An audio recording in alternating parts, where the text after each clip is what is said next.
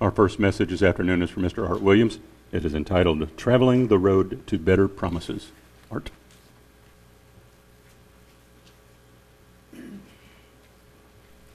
Thank you, Ron. Perhaps a better title would have been Traveling the Road of Life to Better Promises. I like using the analogy of a road to life. Used it before, I guess. Roads can be of very many varieties: dirty, dusty, gravel, a lot of stones and pebbles. Could be paved with asphalt. All of them have potholes. Concrete can be cracked. Some with hills and curves and potholes and detours and bridges that are out. Of course, there's always animals that run onto the roads too, and other hazards. But there's not only those kinds of roads, but there's also airways, and there are sea lanes.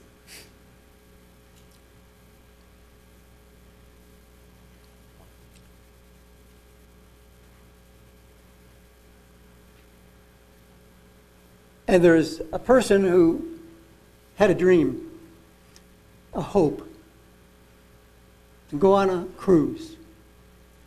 Never been on a cruise before, but never had the money or the time. And she prayed about it and had the opportunity. It manifested itself. Great price. 50% normal cost. She had the time to do it. Everything looked great. So she booked it. And it was 4 days to the first port of call. And on the second day, and they were all aware of this, that they were going to have a drill for the emergency procedures on the boat. So if something did happen, you would know what to do, where to go, and how to proceed. And sure enough, on the second day, the emergency alarm went off. No particular alarm. Everybody thought it was a drill. That is, until the captain came on the intercom and said, "It's unfortunate, but we had an accident, and the integrity of the hull of the ship has been compromised, and we are going to be sinking in about 40 minutes. And the collateral damage has resulted in the lifeboats not being able to be deployed." So everybody got a bit nervous, but he did follow it up and say, "We have contacted rescue ships, and they should be here within about 30 minutes. So there she is, bobbing around in this warm water, not too bad, with a life vest on, trying to stay close to the boat and everybody else. And then what you would think would happen happened. Sees this dorsal fin coming through the water, weaving its way slowly and inexorably right towards her. Gets close enough, and then it starts going around her, just like you always read about or hear about. She feels its tail swipe along her leg, and she's envisioning herself become shark food, when all of a sudden a head pops out of the water. It's a dolphin, and the dolphin starts doing the dolphin chattering, and then something else weird happens. It says, "Climb on my back and I'll take you to the nearby island and rescue you." So she climbs on the back of the dolphin. He takes off and goes to the nearest island. She gets off in the shallow water. The dolphin takes off. She wades ashore. Well, the cruise hasn't worked out exactly the way she had planned it. But I guess since the dolphin brought me here, this must be a safe island. So she wades onto the island, and she sees a welcoming sign. And it says, "Welcome to Cannibal Island." Well, that doesn't sound too good.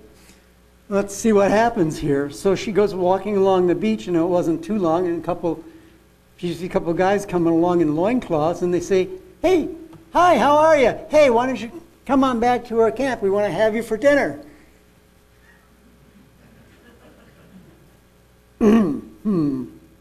Now she goes with them, and she gets back to their camp, and she sees the typical big black pot, with a fire underneath it. And about that time, she's about had enough of Cannibal Island. And she says, "I'm getting out of here." She lets out a scream and takes off, running back toward the ocean. The guys say, "Hey, come back, don't run away, we want you." And she's running faster than ever until she gets back to the ocean. She dives into the water. She doesn't hear the cannibals, what they say. She dives in the water and swims away as fast as she can. And one cannibal looks at the other and says, you know, I was really hoping she would tell us about her Christian God. It's been so long since we haven't heard anything about it. Anyway, she exhausts herself swimming. Finally, she's going down for the third time. And as she goes under, all of a sudden, she wakes up from her dream, soaking wet in sweat. The bed covers are all a mess, and she's rocking back and forth like this, and she thinks she's still in the ocean, then she realizes it's her water bed. That's an analogy just to a road that we might travel down in our life. Things don't always work out. Things that appear to be perhaps hazardous aren't. The two cannibals were actually friendly, and they wanted to hear about the Christian religion, but because of her own fears, she couldn't take advantage of that. In Hebrews 7:18 and 19, it says, "For on one hand there is annulling of the former commandment because of its weaknesses and unprofitableness. For the law made nothing perfect. On the other hand, there is the bringing in of a better hope through which we draw near to God." In continuing verse 22, "By so much more Jesus has become a surety of a better covenant, our guarantee, our foundation." And in Hebrews 8:6, "But now he has obtained a more excellent ministry, inasmuch as he is also mediator of a better covenant, which was established on better promises." Better promises compared to what? Better promises compared to what was given to ancient Israel. We all know the history of ancient Israel. I went through it a little bit the last time I spoke. And in 1 Corinthians 10:11, Paul writes, "Now all these things happened to them as examples, as they were written for our admonition, upon whom the ends of the ages have come." Israel was to be a model nation before the world. And we know that. You can read it back in Deuteronomy 4:6-8. I'm not going to go there. The part that I do want to focus is on verse 9, Deuteronomy 4, verse 9. "Only take heed to yourself and diligently keep yourself, lest you forget the things your eyes have seen, unless they depart from your heart all the days of your life." And here's the fly in the ointment. "And teach them to your children and your grandchildren."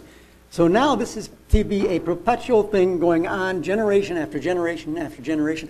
What do you think would happen if you made an agreement with your children and said, "Look, I want you to do this all of your life, and I want you to see that your children's children do it, and I want you to see that your children's children's children do it"?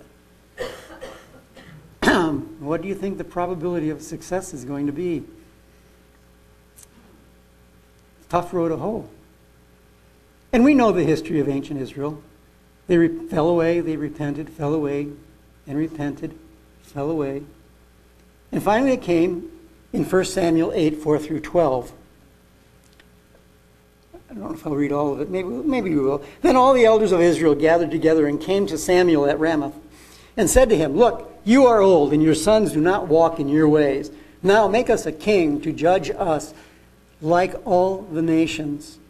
So Israel went from being an example and a leader of what a nation should be, with partnering with God, to wanting to be like the other nations, to be a follower.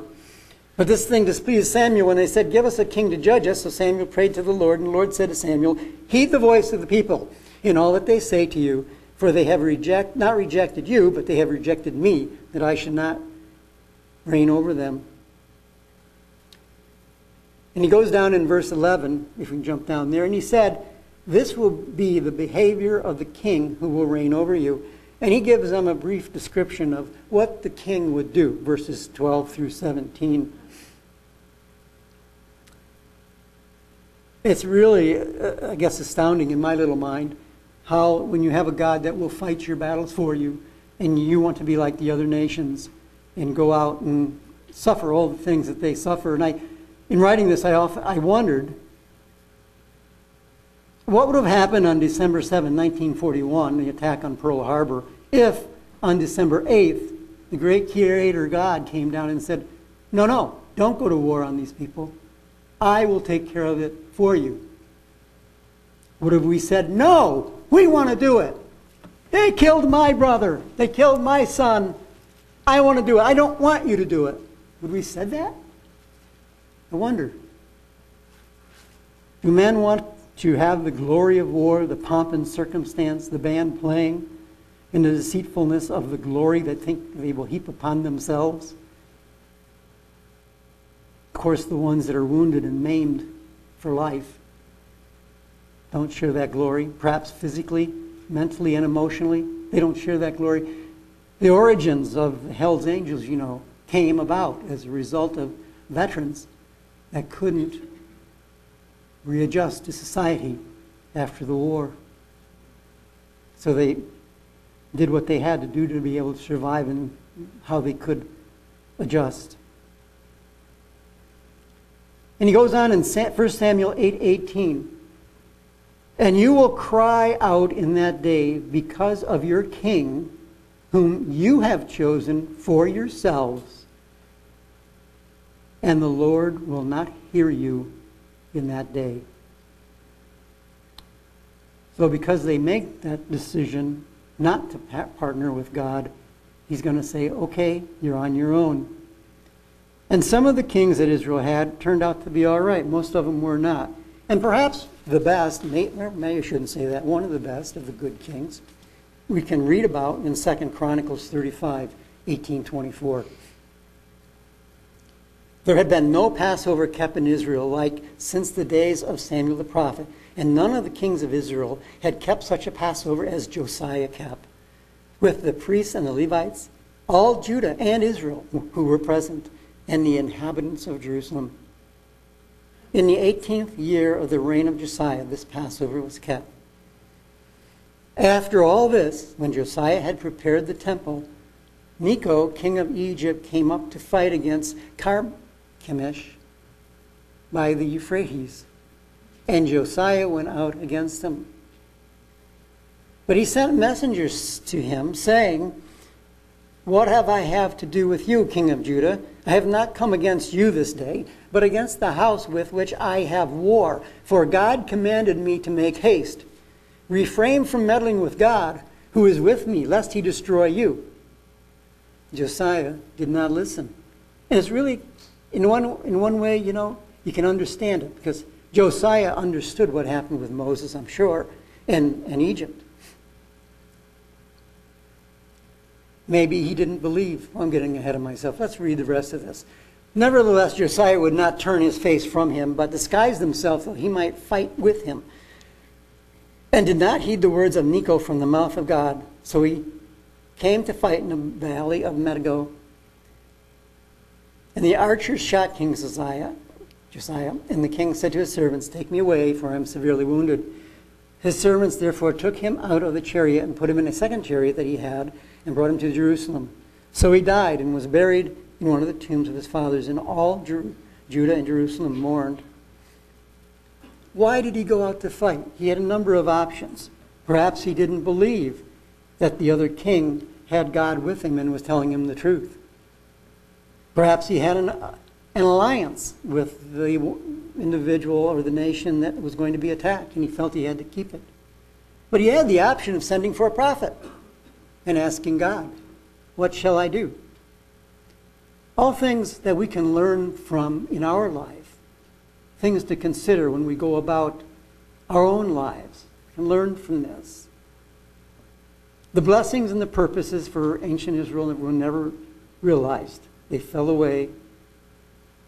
And after unlimited patience, he had had enough, and he dissolved them.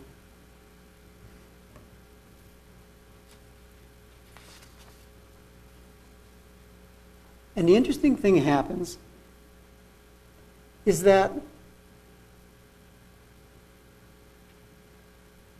the beginning of the kingdom of God starts with the death of Jesus. Before the punishment, 20 years, were concluded. Probably one of the most telling, most strenuous evangelisms ever done was that of Paul. You read through all the things that he suffered. The shipwrecks, the snake bites, the beatings, people trying to kill him. And he says in Philippians 1, verse 12, "But I want you to know, brethren, that the things which happened to me have actually turned out for the furtherance of the gospel."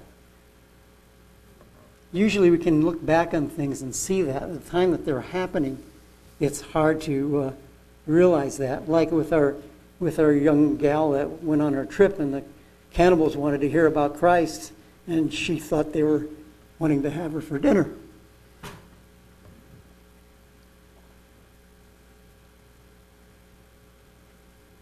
But the punishment eventually concluded, and when the punishments concluded, the blessings started. And it's interesting if you read back in Exodus 35:35, the skills that God gave to the workmen.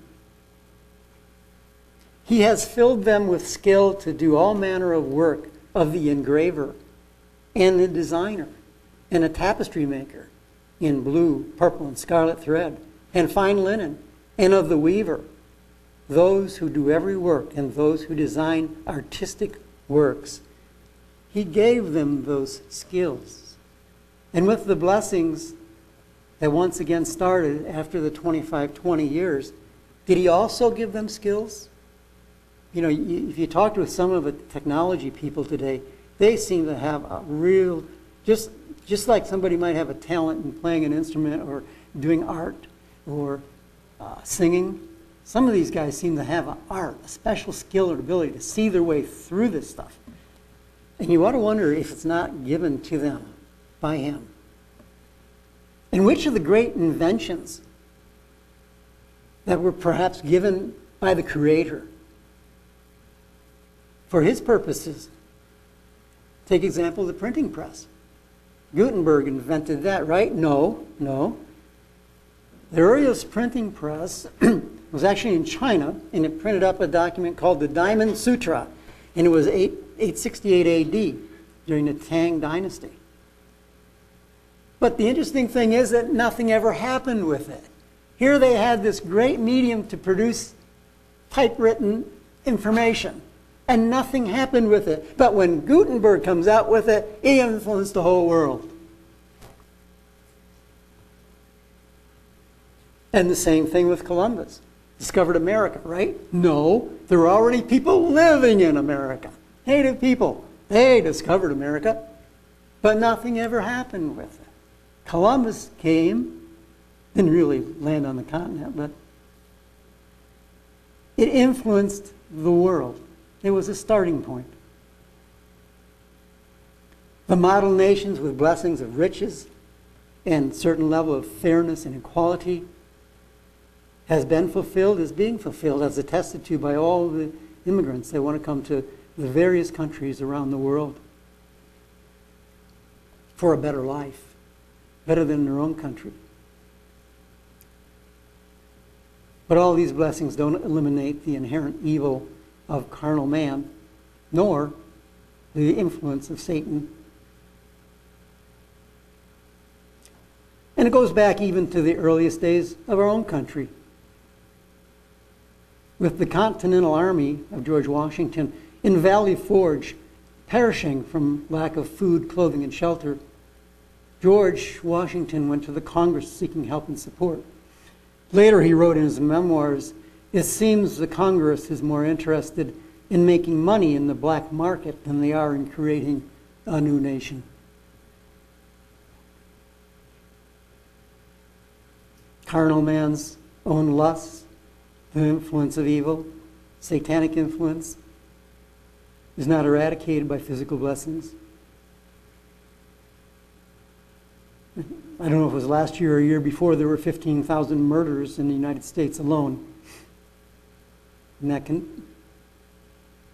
explodes out to all the grieving families, husband and wives, father, mother, sons and daughters, And it'll repeat again next year with a lesser, perhaps more magnitude. And then there's sex trafficking, rape, kidnapping, extortion, robbery, burglary, and not only in America, but around the world. I hope none of us feel that's okay as long as it doesn't happen to me, because there are people out there that have that attitude. I'm living my middle class, upper middle class life, my American dream. I'm untouched by this stuff. I'm having a great time here. They'll work it out, they'll work it out. But it's not only America, it's Kenya, it's Burma, it's Indonesia, and other distant places around the world.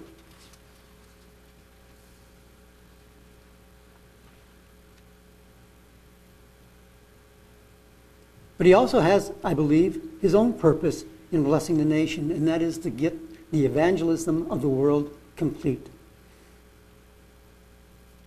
Much of the evangelism of the world today is seated in America, or originated here, and with the means that are not now available, it's really hard to stop it from going all around the world. So what's the purpose of Christianity? And what's the result of the fulfillment of that purpose? When did the building, the creating of the kingdom of God start? Well, the purpose of Christianity, the purpose of the church, we know is to spread the gospel, make converts. But there's a greater purpose, and those converts are going to rule 1,000 years with Jesus. So the building of the kingdom of God starts with conversion of individual people. The individual people that will be ruling with Jesus. The opportunity started with the death and resurrection of our Savior. And that is the foundation of the kingdom of God and was put in that place at that time. 1 Corinthians 3:11, for no other foundation can anyone lay than that which is laid, which is Jesus Christ. The development, the building, the creating of the kingdom of God is going on right now and has been going on for quite some time. And he's taking these people as they grow. And maybe they start off as a gatekeeper. And maybe today he's erased their name and put them up to ruling over 5 cities. Maybe ruling over a nation. But before we get there, he's going to clean up the world. There are some bad times coming because he's building and creating the beginning of his kingdom right now. And then he's going to go out there and he's going to clean up the whole messy world. And then he's going to bring it back with his government.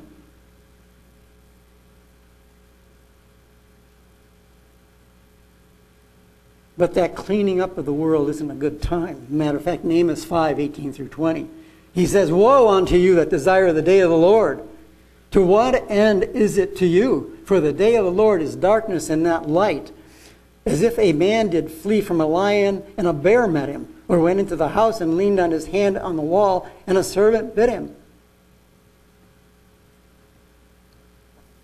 In Lamentations, Jeremiah cried over Jerusalem. And in Matthew 23, verses 37 and 39, Jesus does the same. And he bemoans the fact, well, let's read about what Jesus says here. Verse 34, Matthew 23. Wherefore, behold, I send unto you prophets and wise men and scribes. Some of them you shall kill and crucify, and some of them you shall scourge in your synagogues and persecute them from city to city, that upon you may come all the righteous blood shed upon the earth, from the blood of the righteous Abel unto the blood of Zacharias, the son of Barachias, whom you slew between the temple and the altar. Verily I say unto you, all these things shall come upon this generation. He's speaking here about the destruction of Jerusalem that was going to happen shortly after his death, about 70 AD. O Jerusalem, Jerusalem, you that kills the prophets, and stones them which are sent unto you. How often would I have gathered your children together, even as a hen gathers her chickens under her wing, and you would not? Behold, your house is left desolate. For I say unto you, you shall not see me henceforth till you shall say, blessed is he that comes in the name of the Lord. It's kind of like having two children. One of them loves his parents and wants to please his parents and does everything he can. Every once in a while he, throws a baseball through the house window or burns down the family garage or something. But it's not intentional, The other one, he's out to get whatever he can. He lies to his parents. He goes out and does things that he shouldn't be doing, and his parents ends up hearing about it from the school teachers. It's kind of about the same type of analogy. But there are better times coming. In Luke 12:2, he said unto them, when you pray, say, Our Father which is in heaven, hallowed be thy name, thy kingdom come, thy will be done as in heaven, so in earth.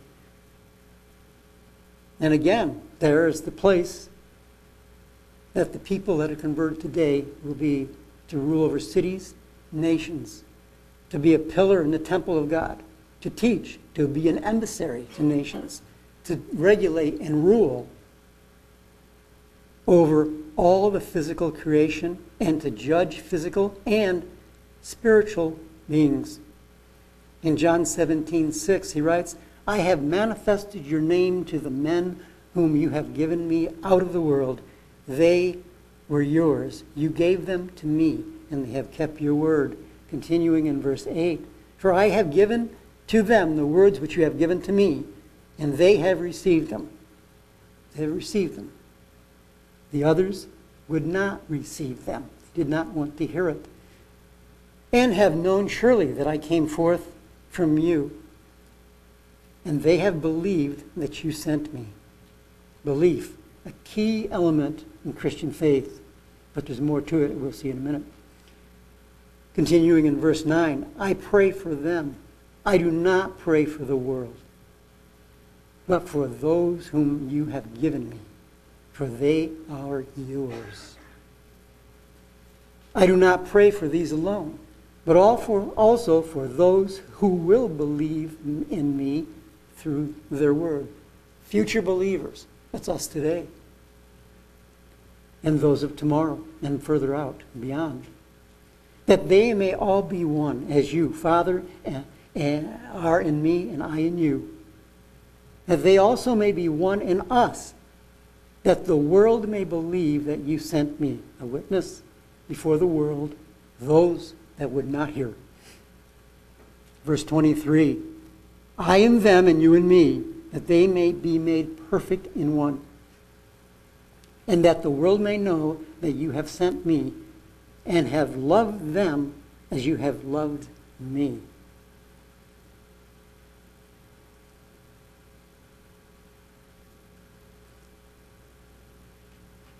We see in Hebrews 6, verses 9 through 12, but beloved, we are confident of better things concerning you.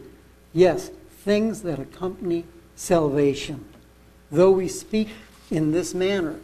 For God is not unjust to forget your work and your labor, which you have shown toward his name, in that you have ministered to the saints and do minister. And we desire that each one of you show the same diligence to the full assurance of hope unto the end. I'm going to read that again. And we desire that each one of you show the same diligence to the full assurance of hope until the end. Faith, belief. Verse 12, that you do not become sluggish, but imitate those who through faith and patience inherit the promise, the better promises. There's a downside to all of this in that we can't candy coat the Word of God. I have a Bible at home that does that. It's the latest Bible I bought, which was about 3 years ago. When it comes to anything that's negative, it's just like they took scissors and cut it out of there. You look for fire, brimstone, hell, you're not going to find it. But it's given to help us, to let us know there is a possibility of running off the road into the ditch. If I might digress a little bit, when I grew up in the church, I was under the gun of fear-mongering end-time alarmism. And for someone graduating high school and everybody saying 6 years later the earth is going to blow up, you don't have much of a future, do you? And it really rides on your mind. Why should I do anything? What am I going to do with it? And frankly, I don't remember now how I ever fought my way through it. But somehow I put it to the side and went on with life, and it's a good thing I did. Had I decided that, well, Jesus is coming in 6 years, the day the Lord's going to be here, and everything's going to blow up, I probably would have just stayed home, ate grapes, and waited for the year to come.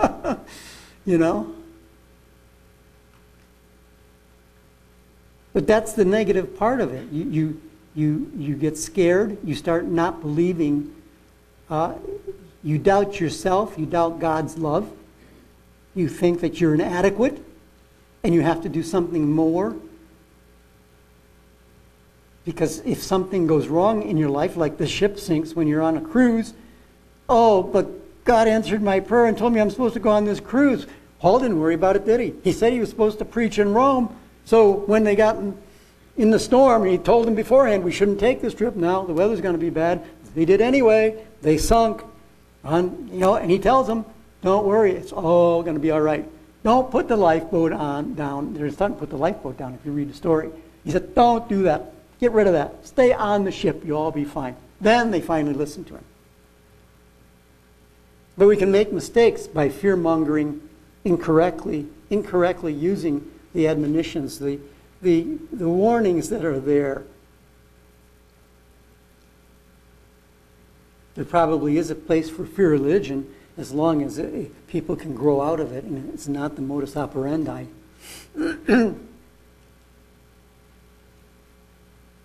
He says in Matthew 7:21 through 23, not everyone who says to me, Lord, Lord, shall enter the kingdom of heaven, but he who does the will of my Father in heaven.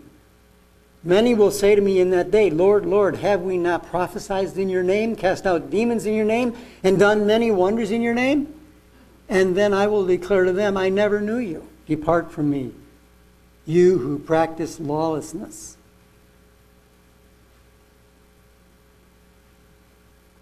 The parable of the talents. I'm not going to read through that whole thing, but the bottom line on verse 30 is, and cast the unprofitable servant into outer darkness, and there will be weeping and gnashing of teeth. So those admonitions, those warnings are there. So we can look at them, read them, and see, is there any aspect in our life that might put us into one of these categories? Perhaps 2 Timothy 3, verse 5 might be a bigger risk for most of us old-timers, because you get familiar with things and you begin to take things for granted. You lose the fire in the belly and you end up having a form of godliness but denying the power thereof.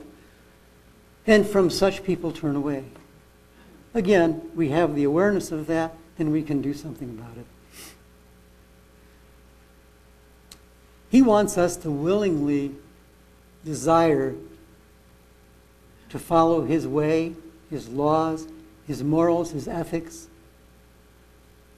without the threat of death. You see in some of the movies, the guy brings out a gun and says, you're going to do this or else I'm going to shoot you. And so the guy does it, and it's the old adage, man's mind changed against his will is of the same opinion still.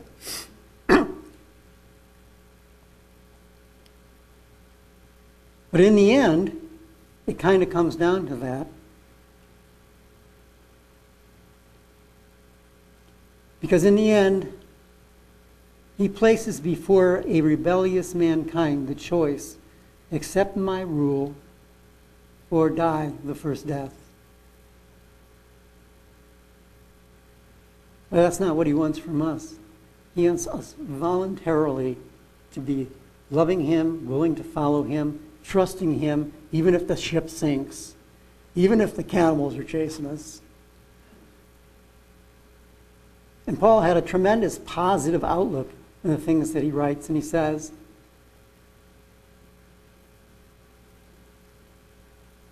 Philippians 1, 12 through, let's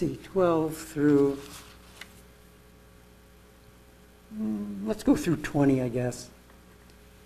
But I want you to know, brethren, that the things which happened to me have actually turned out for the furtherance of the gospel, so that it has become evident to the whole palace guard and to all the rest that my chains are in Christ.